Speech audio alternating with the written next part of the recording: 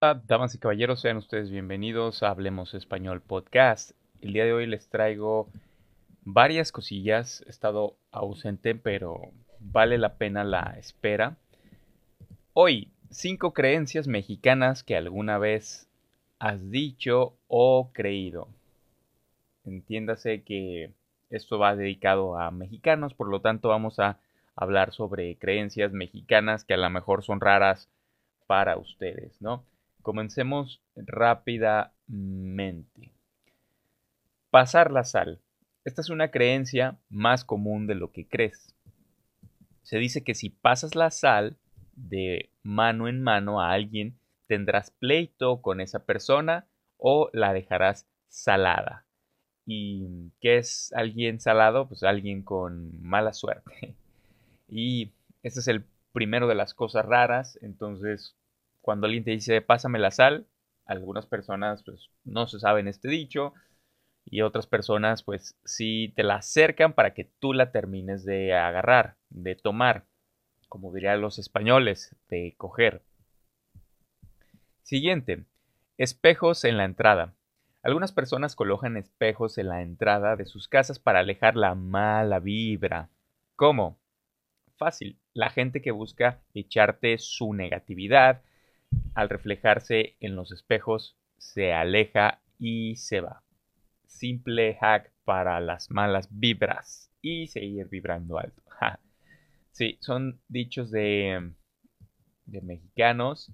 Algunos pues ya tienen más tiempo que otros. Pero bueno. Siguiente. No poner a los bebés en las mesas. Hace muchos años era muy poco común que las personas tuvieran todo el paquete funerario que ahora se contrata. Por lo tanto, a los difuntos se les ponía sobre la mesa.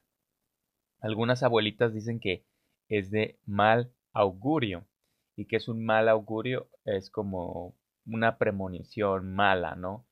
Que se pueden esperar cosas malas por eso. Es de mal augurio recostar a los bebés sobre las mesas, pues ahí solo iban los muertos. Sí, cuando antes pues no había las cajas funerarias, eso pues, solo eran en una mesa, entonces pues tiene sentido, ¿no? Siguiente, correr a los invitados.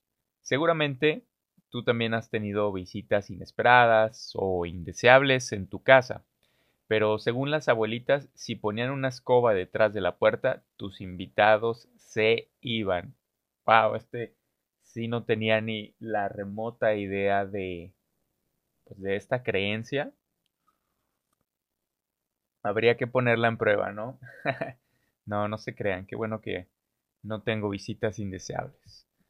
Siguiente y último de este episodio. Si te sale bien la comida, ya te puedes casar. Oh, este sí lo digo todo el tiempo. Cuando veo que elaboré un platillo más complejo y que me quedó bien, digo, ya me puedo casar. Como sabemos, hace muchos años se decía que una mujer debía aprender a cocinar para atender, entre comillas, bien al marido. Algunas de estas pruebas de fuego, sin duda, eran sacarle buena espuma al chocolate con el molinillo para batir el chocolate. Si la tortilla se infló en el comal, el arroz no se te batió. Estas tres cosas eran pues, pruebas para decir ya te puedes casar, ¿no?